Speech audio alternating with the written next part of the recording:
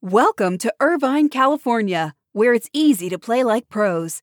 At the heart of Irvine's competitive culture is Great Park, the region's premier 194-acre multi-sport complex, equipped for youth teams to Olympians and everything in between.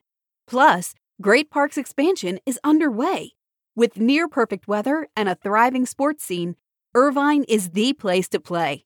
Visit DestinationIrvine.com for more information.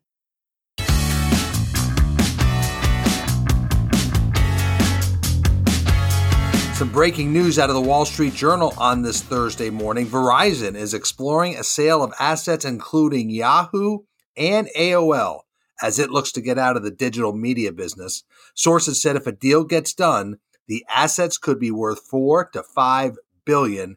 So big news there potentially about Verizon. This is your morning Buzzcast. It is Thursday. It's April 29th. Good morning. I'm Abe Madkour. Hope everybody is doing well. Big day for the NFL. It's the first round of the NFL draft in Cleveland tonight, and the league hopes the next 3 days has almost a return to the feeling of the 2019 draft in Nashville and not last year's entirely virtual event. But there will be elements of both over the next few days. Yes, there'll be Roger Goodell on stage in Cleveland getting man hugs. There'll be 13 expected first-round picks behind the stage in Cleveland. And there will be fans. Yes, 50,000 fans expected all 3 nights. The Miami Herald calls it pro football's biggest mass gathering since the pandemic began. Now, one little thing to keep an eye on is the weather. The weather looks iffy tonight. Strong chances of rain this evening. The draft runs through Saturday. So Friday and Saturday, the forecast looks much better. It looks to be dry. The draft and the draft experience fan event, of course, will take place, rain or shine. The stage is covered in case there is rain. Meanwhile, on the broadcast, expect a lot of images from players and coaches at home and in the team's individual war rooms. Arjan Aran, in his SBJ Media newsletter last night, noted that NFL executives are trying to manage viewer expectations of the next 3 days. Now, expectations are high, especially since it's such a quarterback-heavy draft. Now, last year's event set a viewership record across ABC, ESPN, and the NFL Network. But last year's draft was entirely different. Everything was still shut down. People were really craving any type of sports programming. Last year's draft, a virtual success. It averaged 15.6 million viewers for the first round. That's almost going to be impossible to top, especially because this year the NFL is going up against baseball, NBA, and NHL games. Last year, they basically had the schedule open to themselves. Now, the 2019 rating of 11.1 million viewers for day one also could be tough to match. So John Aran, who's pretty good at this, he predicts the NFL will still pull in a big number, but he's suggesting something around 10.8 million viewers on average for tonight's broadcast, which is still a very strong number by media standards today. Let's look at individual storylines around players. Trevor Lawrence, the number 1 expected pick to the Jacksonville Jaguars. We know that'll be a huge boost in business, but the key is how big a boost in business. And the Florida Times Union has a very insightful story today. The Jags have seen a major surge in deposits on season tickets for the upcoming season, but the key is that almost 50% of the fans over the past 4 months who have put down deposits, they have never purchased a ticket before to see the team play. Meanwhile, the Jaguars said that the new group of season ticket holders are also younger, 10 years younger than their current season ticket base. And so they're seeing fans who are new and they're seeing fans that are younger. That's a dream mix and a dream scenario for any franchise. So the Jags already seeing a big bump because of Urban Meyer and Trevor Lawrence.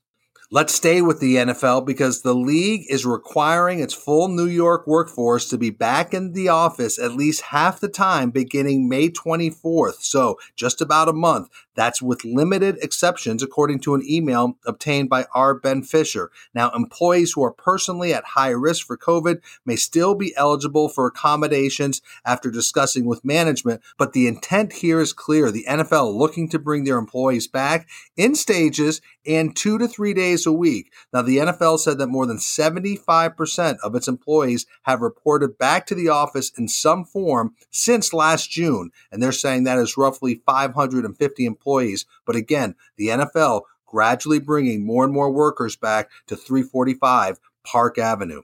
Let's shift to some finance news because a very, very big day for Endeavor. If you know anybody at Endeavor, you should touch base with them today because Endeavor will go public starting this morning. It will begin trading shares on the New York Stock Exchange. This has been a long time coming. Endeavor is set to issue 21.3 million shares under the ticker EDR, with the shares priced at $24 a share, which is in line with what Endeavor was seeking.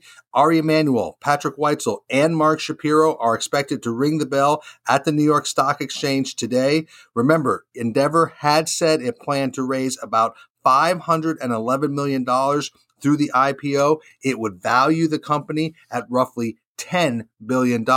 Remember, Endeavor pulled its previous IPO plans 18 months ago, just before shares began trading. But this time, all systems are go. I'm sure employees there are excited, yet a little bit anxious. So we'll have more on Endeavor's first day performance on tomorrow's Buzzcast. But a big day for Endeavor. 100% capacity. Yes, I said it, 100% capacity. That's the plan for both the Atlanta Braves and Atlanta United starting next month.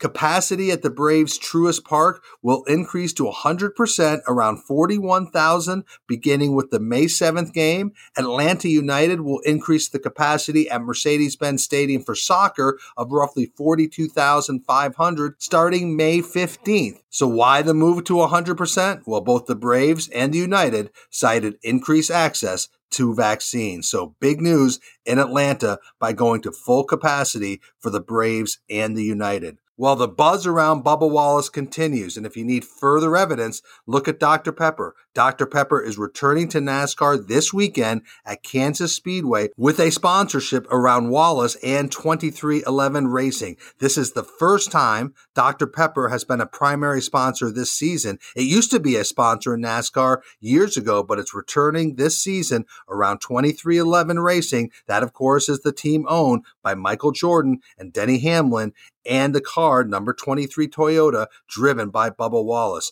Meanwhile, Bubba Wallace has made NBC's 2021 Inspiration List, and he and other celebrities will be celebrated on a Saturday night program. So the buzz around Bubba Wallace continues. And finally, we'll end the Buzzcast with an executive transaction. U.S. Sailing has named Alan Osfield as CEO. Alan Osfield has years of experience in the sports and entertainment business. He made SBJ's 40 Under 40 list 3 times. Yes, he's a Hall of Famer, and that was when he was at Palace Sports and Entertainment. He was there in the early to mid-2000s. Most recently, he was at Live Nation. Now he is CEO at U.S. Sailing, which is based in Rhode Island. So that is your morning Buzzcast for Thursday, April 29th. A lot going on in the sports business. Keep your eye on Endeavor. Keep your eye on the NFL draft. I'm Abe Madkour. Hope everybody has a great day. I'll speak to you tomorrow.